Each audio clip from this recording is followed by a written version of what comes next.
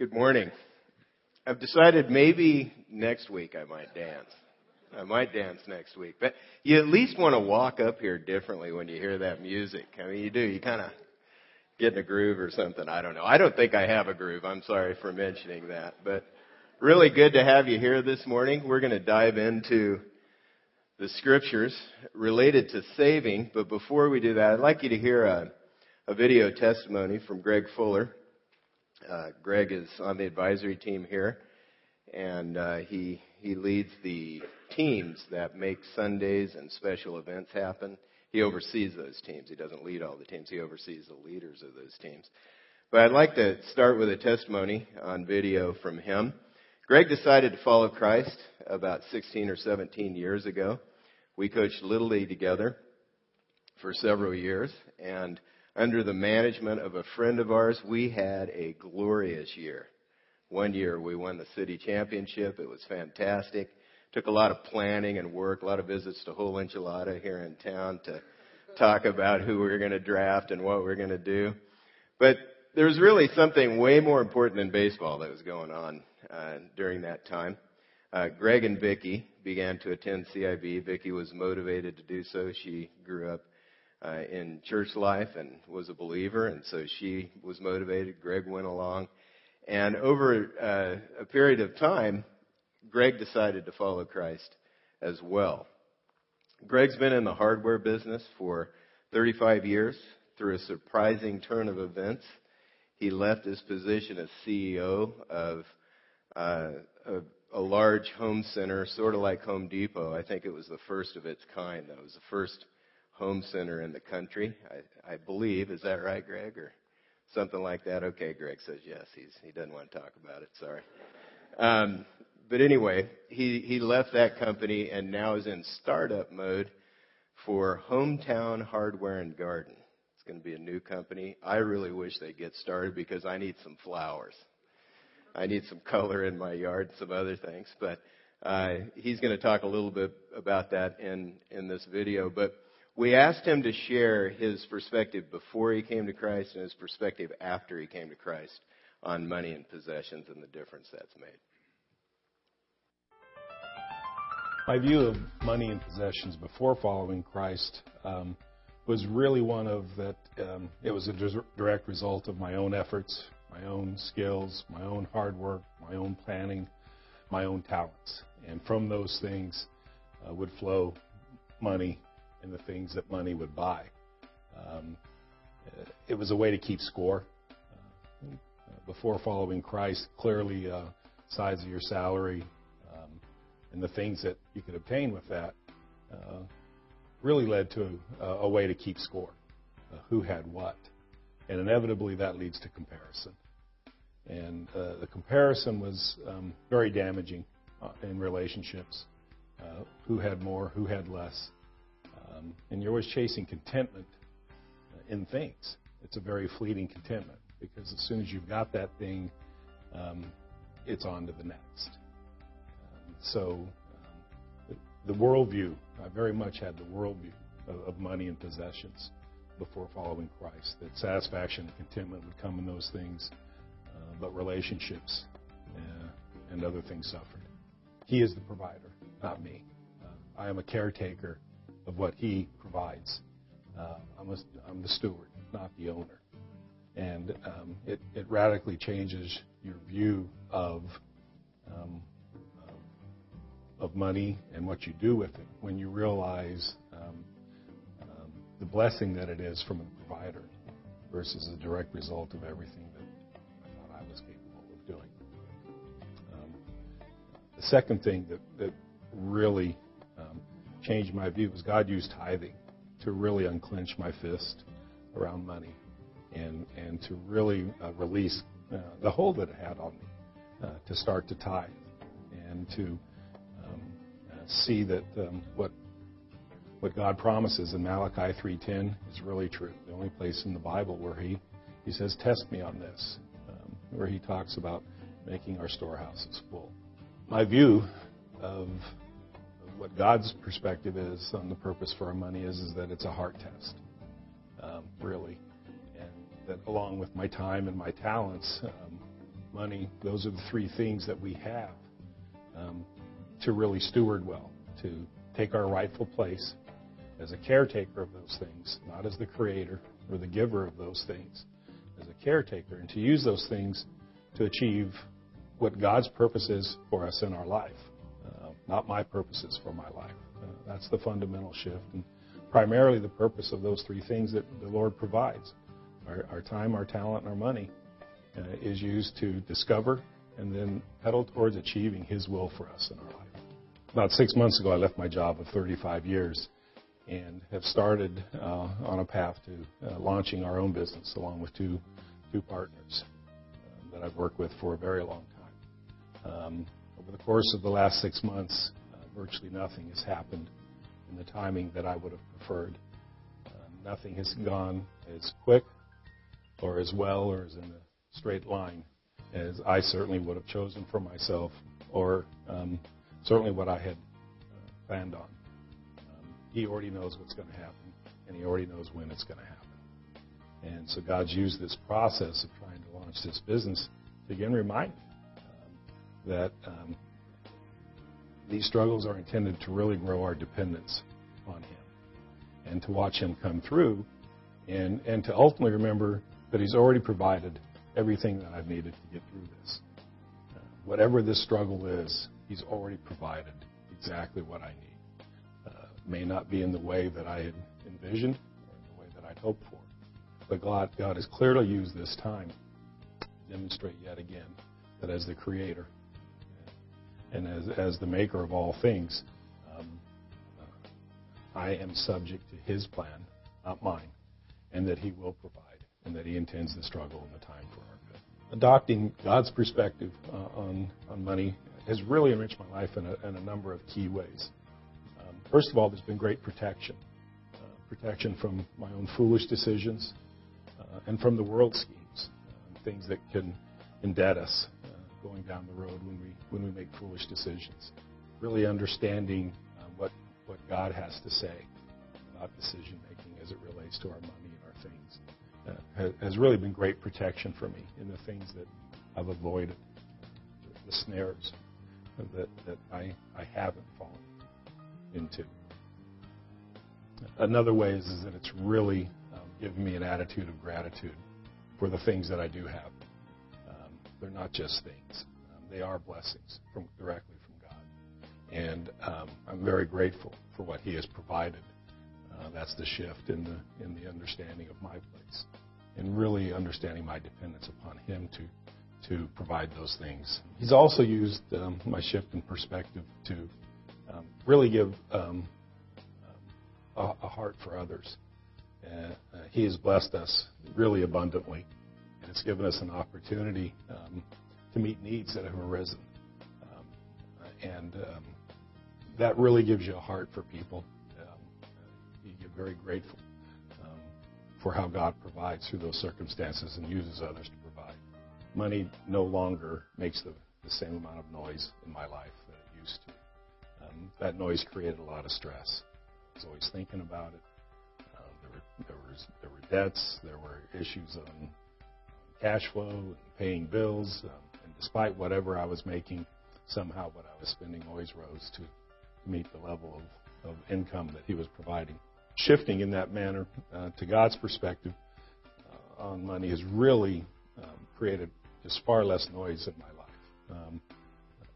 And what does happen is when there are financial issues or struggles, the noise has really turned into dependence upon Him instead of stress.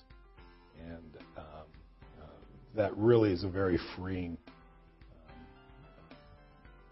feeling to know that the money's in its rightful place, and as you keep it there and use God's Word and encouragement of others to do that, it really lowers the stress level in your life related to finances.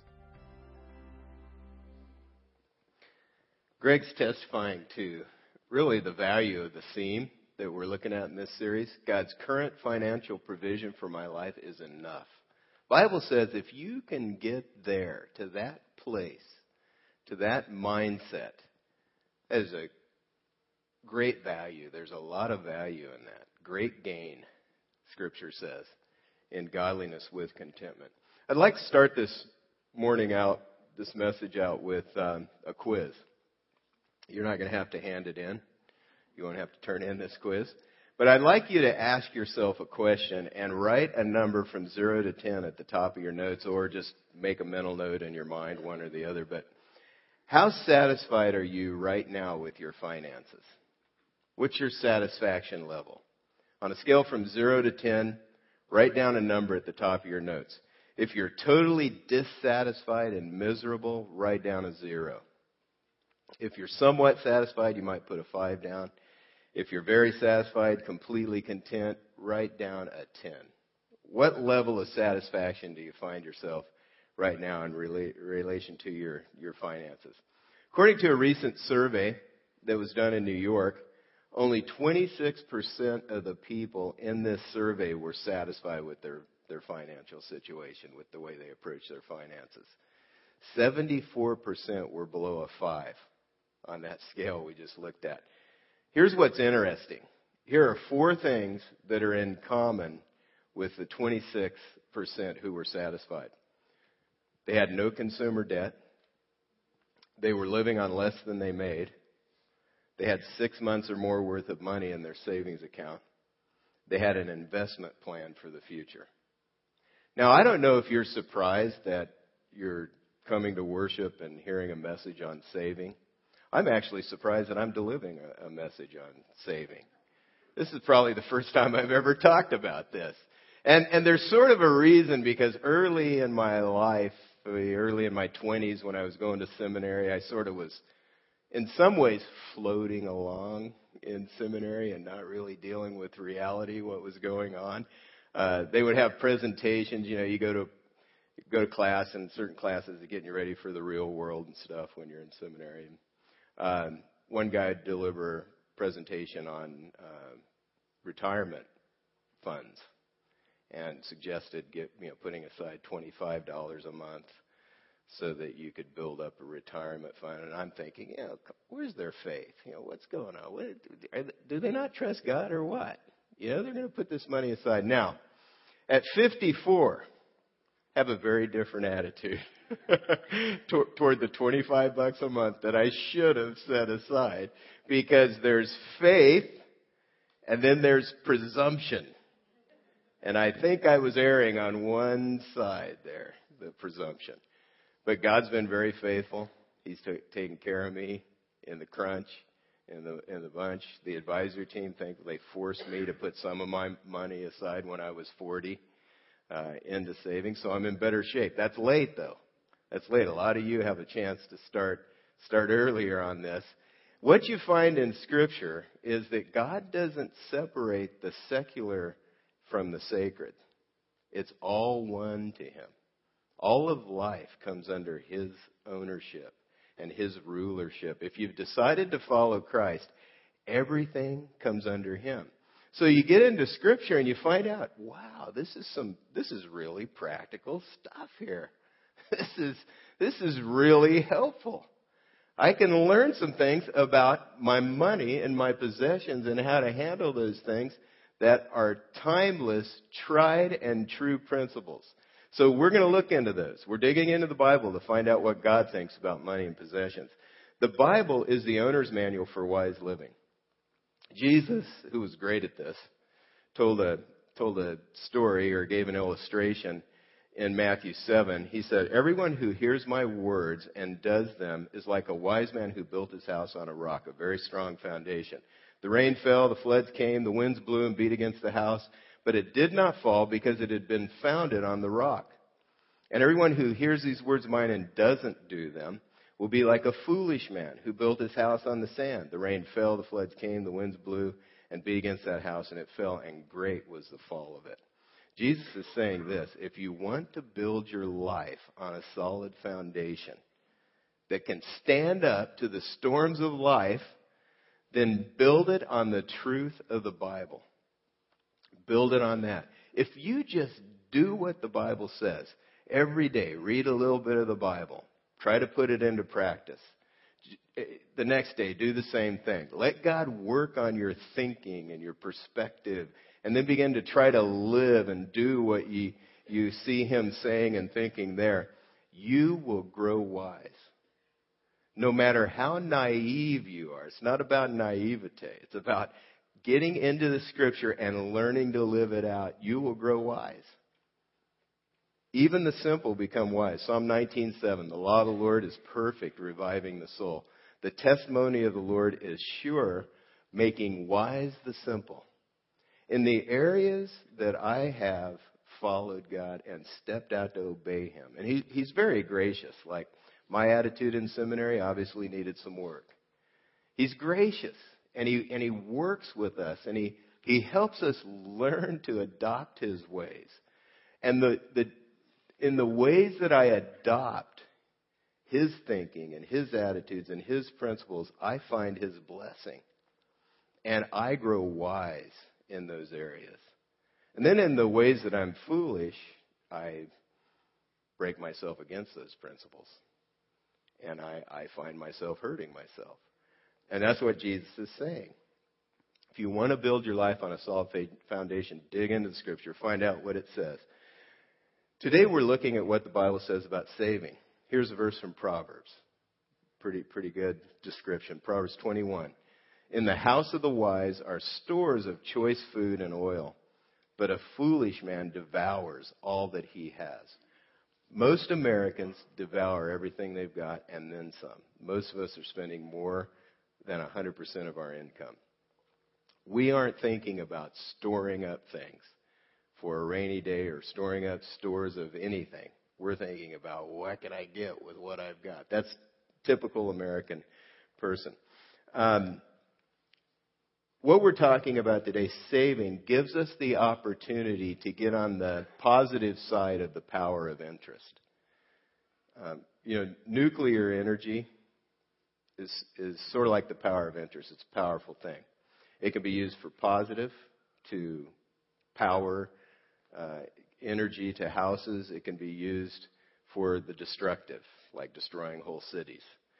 When handling the components of nuclear power, it's important to be careful because you know what's there. You know that it's a powerful thing. You have to take care of it. Interest is the same way. In terms of debt or savings, it's powerful in either direction. If you get into debt and you bury yourself in debt, it compounds and it will bore a hole almost to the center of the earth over time if you allow it to. And if you work with this power of interest, save over time, it can also grow toward like into a little tiny hill and then a mountain over time. It's the way it is. Last week we looked at the Bible's perspective on debt. When you're in debt, you can get buried on the negative side of interest. For instance, like I said last week, $9,000 on credit cards. If you pay the minimum, it's going to take 47 years to pay it off. But by following the teaching of Scripture, you can harness the power of interest for good.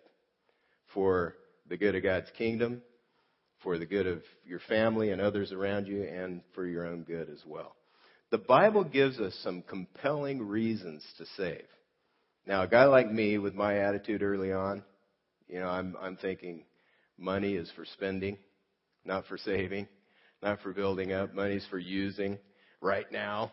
I need some good reasons to save. I need to be motivated in the right direction to get on that positive side of the power of interest. So here they are. First one, to get prepared for winter. Proverbs 6, we looked at this. Go to the ant, O sluggard, consider her ways and be wise. Without having any chief, officer, or ruler, she prepares her bread in summer and gathers her food in the harvest. The wisdom of the ant takes a longer view of reality, just instinctually. That's not my instinct. I don't have the same instincts as an ant. But the ant doesn't get caught up in the immediate. And that's the lie of consumer debt. It's that you only think in one time frame, monthly. If I can make the payments, I can afford this. If I can just make the payments, I'm going to be okay. But only a fool thinks that the way things are this month are the way they're going to be next month. Because winter is on its way. Even the ants know better than that. instinctually. So no one tells them winter's coming. They just know it. Winter is a time when resources dry up. They dry up, and you need some backup.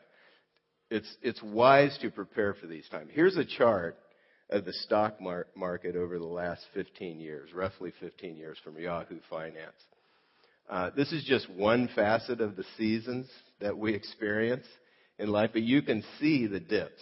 That's the winter. And we're all affected in one way or the other. Your personal finances may not be dramatically impacted by the stock market. This is just one facet. But I bet if you could chart your personal finances, there are going to be dips like that. There are going to be winters that you experience. Unexpected expenses, twists, turns in your life where you didn't realize this was coming. Things happen. Here's what Dave Ramsey says about saving for winter. We teach people to save for 3 basic reasons. Number 1, for an emergency fund. You need money set aside for emergencies. Grandma said to save for a rainy day. Grab your umbrella. It's going to rain. Get ready. There are job layoffs. There are sick people. There are car wrecks. Life happens. The transmission goes out the same month. You need to buy a prom dress. Life is coming, baby. Get ready. It's going to rain. I'm positive it's going to rain. You need to get ready. Winter is coming. That's one reason to save, to get ready for winter. It's coming up, to be prepared. Second reason, to make the most of the opportunity that is in the moment. If we're always pushing the margin, and we Americans tend to do that, you may not, but it's typical.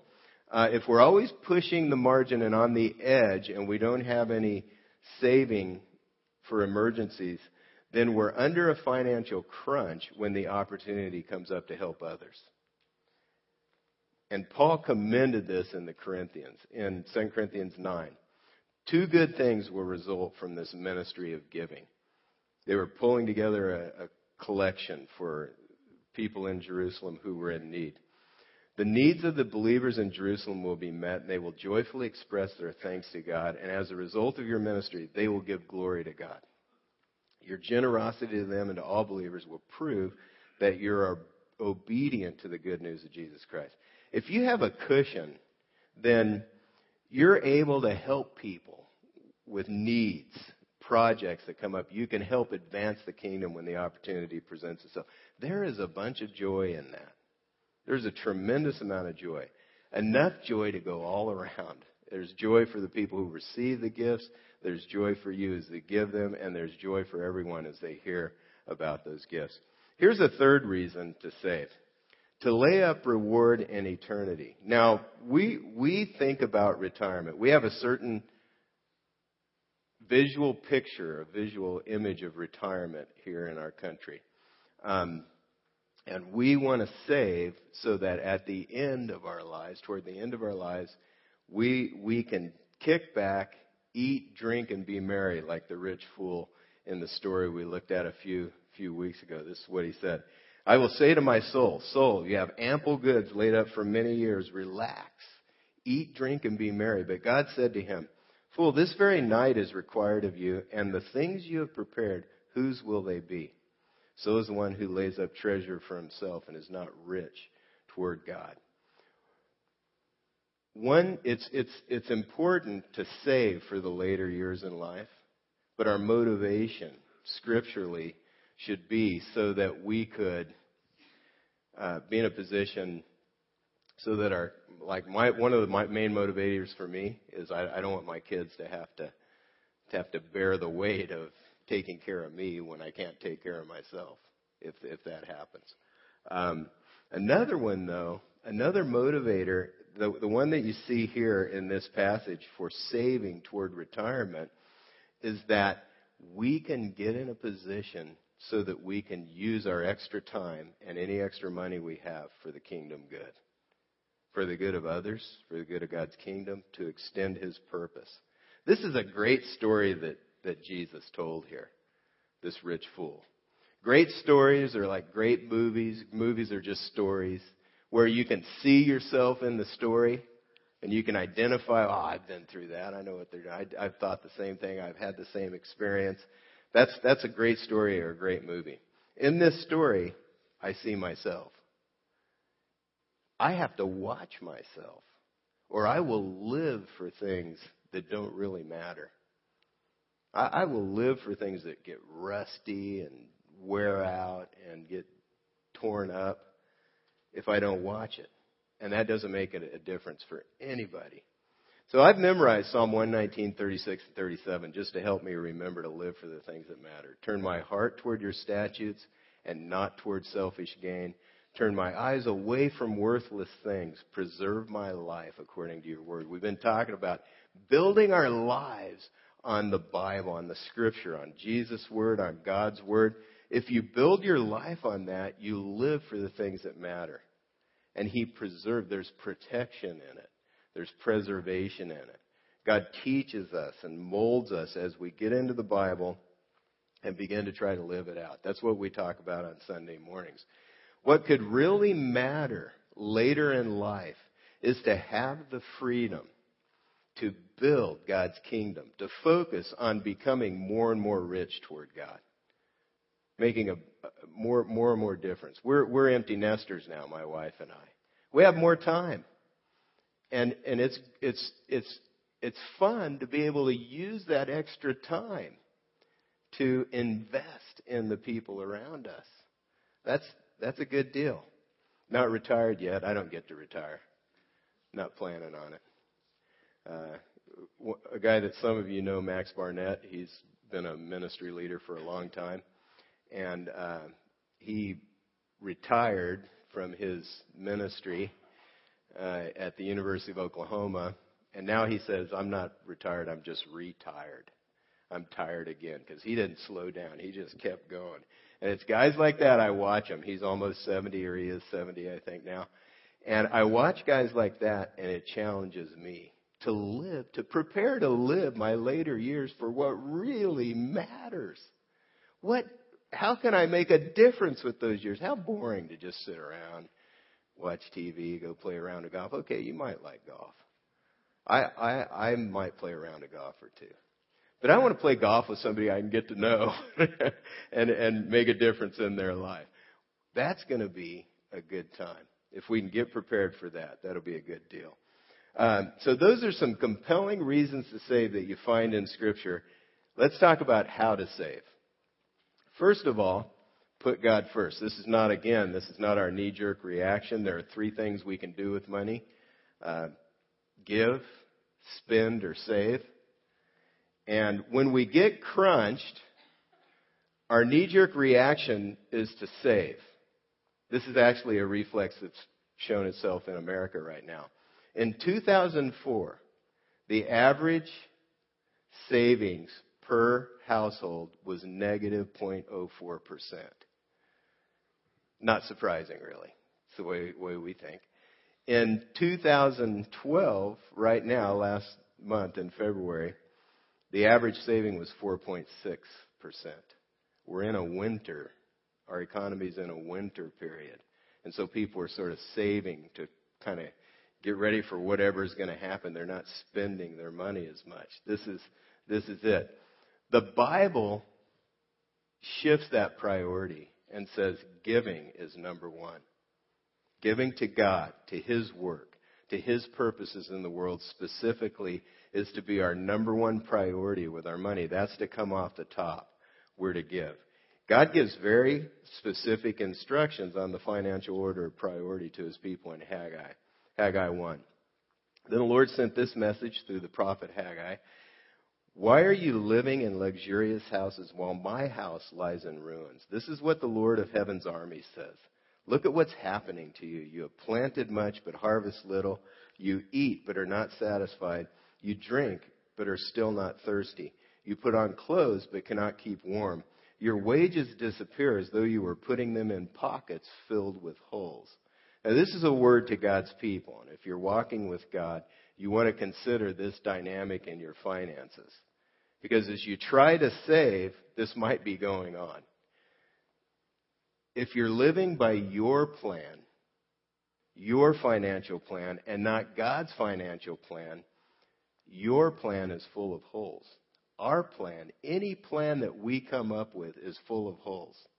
I've experienced this. Things start falling apart, my car breaks down, stuff's going wrong in the house, things go on, and I check, and I'm behind on my giving, or I forgot to give, or I didn't do this. I know better. I know better than to get behind. And so early on, I'd get behind, and it's been a long time since I've been behind on my giving, I will confess that. But I used to check, and things were tearing up, and they would match what I was behind in my giving on. Things would line up. And so if we're going to save and you're walking with the Lord Jesus, you have to realize God is a good Father. And so this dynamic exists. Other times when things are falling apart, I check with God, and He wants to grow my giving. Sometimes they're falling apart, and I've been sort of not listening to Him about giving extra to different things and different people. And so He expands my heart that way. But there's this dynamic. If your pocket starts to get full of holes, you want to check out what God's up to and what He's trying to say through that. Because there's no better way to get our attention than through our money. At least mine. He gets my attention. Okay, God, what's going on? I realize there's a hole here and I got to fill it. I don't know what. Would you help me figure this out? I'm not saying that if you give, that you won't ever have to go to the mechanic ever again. That's not what I'm saying. Life is life. We still have to experience life. But our plan is full of holes. There's protection in living by God's plan. Second thing to save is to know your financial condition. Proverbs 27, be diligent to know the state of your flocks and attend to your herds, for riches are not forever, nor does a crown endure to all generations. Cows and sheep, if you don't watch them or contain them, they wander off. Money is the same way. If you don't watch your money, it wanders off. Ranchers now, they put microchips into cows. And I don't know about sheep. I'm sure they do with cows. But they put the microchips in so they can track where they are. Pretty cool. Same way with our money. We've got to be able to track it. We've got to know where it's going. I just started using Mint.com. This isn't an advertisement. There are a lot of tools. But boy, that's a great thing. Boom. Everything's right there. I can check on a weekly basis or daily basis if I want to, and I can see, are we going negative or are we going positive? What are we doing? What's happening? It's very helpful to see right before your eyes and watch whether I'm going into positive or negative. There's nothing like the brutal facts to inform good decisions. They're brutal. There have been times I don't always want to look at my situation. I don't want to know the brutal facts. But boy, in financial area, in every area of our life, facing the brutal facts, dealing with reality is a very helpful thing. It really helps us. It helps us stay in touch with reality, and it informs wise decisions. Not knowing the brutal facts will lead you into folly. Third thing, aim to make progress little by little. This is another way to say it. Little by little. Wealth gained hastily will dwindle, but whoever gathers little by little will increase it. This is important. This is what they were trying to tell me in seminary. I was too stubborn to realize it. Too selfish, really. Really needed to listen. It's interesting. 70% of all lottery winners will squander away their winnings in a few years. This is a report by some Connecticut financial advisors. In the process of squandering those winnings, friendships and family relationships will be destroyed, and the security they were hoping for out of that money goes away, disappears. Here's some principles that will help you, some practical monthly steps to take that will help you in this. What you gather by these research that's done on the lottery is that Scripture is real, very real. Wealth gained hastily dwindles, but little by little we can build it up. But here are some practical steps you can take. First of all, cut your spending, start giving, and save. Live on a lower percentage of your income. Do whatever it takes. Save an emergency fund. If you don't, then whatever plan you make is vulnerable. snowball your consumer debt. Take the smallest one, pay it off first, build some momentum, and keep going. 4, invest for future goals. Instead of paying out a new car, try to save for another car rather than paying payments on it. Save for college, for retirement. The seminar tonight is going to lay out some very practical help on these matters. So I'd encourage you to attend. I hope you're planning to come. It's going to be very helpful and practical. Here's a suggestion as I wrap up the message. Automate the giving and saving part of your plan. This takes the emotion out of the decision. You can make one decision to automate your saving and your giving, and then you don't have to make it again. Otherwise, you get twisted up in emotions. Should I give right now? Should I do this? We're going to put some options on the website. You can do online giving. We're going to make it easier for you to automate your giving in the next couple of weeks. That's a great way to take the emotion out of it. You make one decision. God, this is what I'm going to do. I'm going to give this to you, and here it is, and it just comes out off the top, and you're done with that one. You're in line. You're obeying. You're putting Him first. So anyway, that's coming up. We'll let you know when those things are available at Savvy. But do that with your saving. That's been very helpful for me. You get used to it being gone. I'm not a saver. That's not my knee jerk. But the money comes out. I don't have to think about it. I don't get all twisted up in what I could do with that money otherwise. So let's wrap up the message. I'd like to wrap up the message anyway by looking at next steps that you could take. There's some on the back of your connection card. If you'd pull the connection card out of your program, that'd be great. And look at the next steps. They're at the bottom of the listening guide on the back of the program. If you could use this time to finish completing the connection card, any next steps on that card that you want to take, and then put it in the offering, that'd be great. Here are the possible next steps. Memorize Proverbs 21:20, just to remind yourself not to devour everything that comes your way. Second, start using a tracking system for your money. Start paying attention. Find out where exactly you are and use that tracking system. Third, attend the seminar tonight. Fourth, God may be speaking to you through your financial circumstances right now. And as you're dealing with Him, He may be trying to draw you to Himself, to trust Him, and to follow Him. If you haven't yet committed your life to follow Christ, you could do that. You could let us know that you're ready to do that today. For the first time, I accept Jesus as my Savior, and I want to follow Him as Lord. Let us know if that's the case. Then the baptism overview is coming up. Alex mentioned that. You could let us know that you plan to be a part of that as well. If you're a first-time guest with us today, we are really glad you're here. Welcome. We have a gift for you. As you leave the room here, the ballroom, go through the double doors to the left. There's a little taller table with some books on it called What on Earth Am I Here For? We'd love for you to pick up a book, and we hope that it's really helpful to you as you leave today and as you get a chance to read that. Glad you're here. Glad everyone's here. Let's pray as the band comes up to continue leading us. Father, we thank you for the truth that we find in your word that is the foundation for life. God, to the extent that we line up and get in line with the way you've made life to work, we find your blessing. God, you are gracious. You've saved us just like we are. But you have also clued us in onto how life works, the dynamics of finances and relationships and all the areas of life. So, Father, I ask that you'd help us as we have seen what you say in your word this morning about saving, about money and possessions in these areas. Give us the strength to step out and follow you and bring glory and honor you in the way we live. Lord, we ask for this help in the name of Jesus Christ. Amen.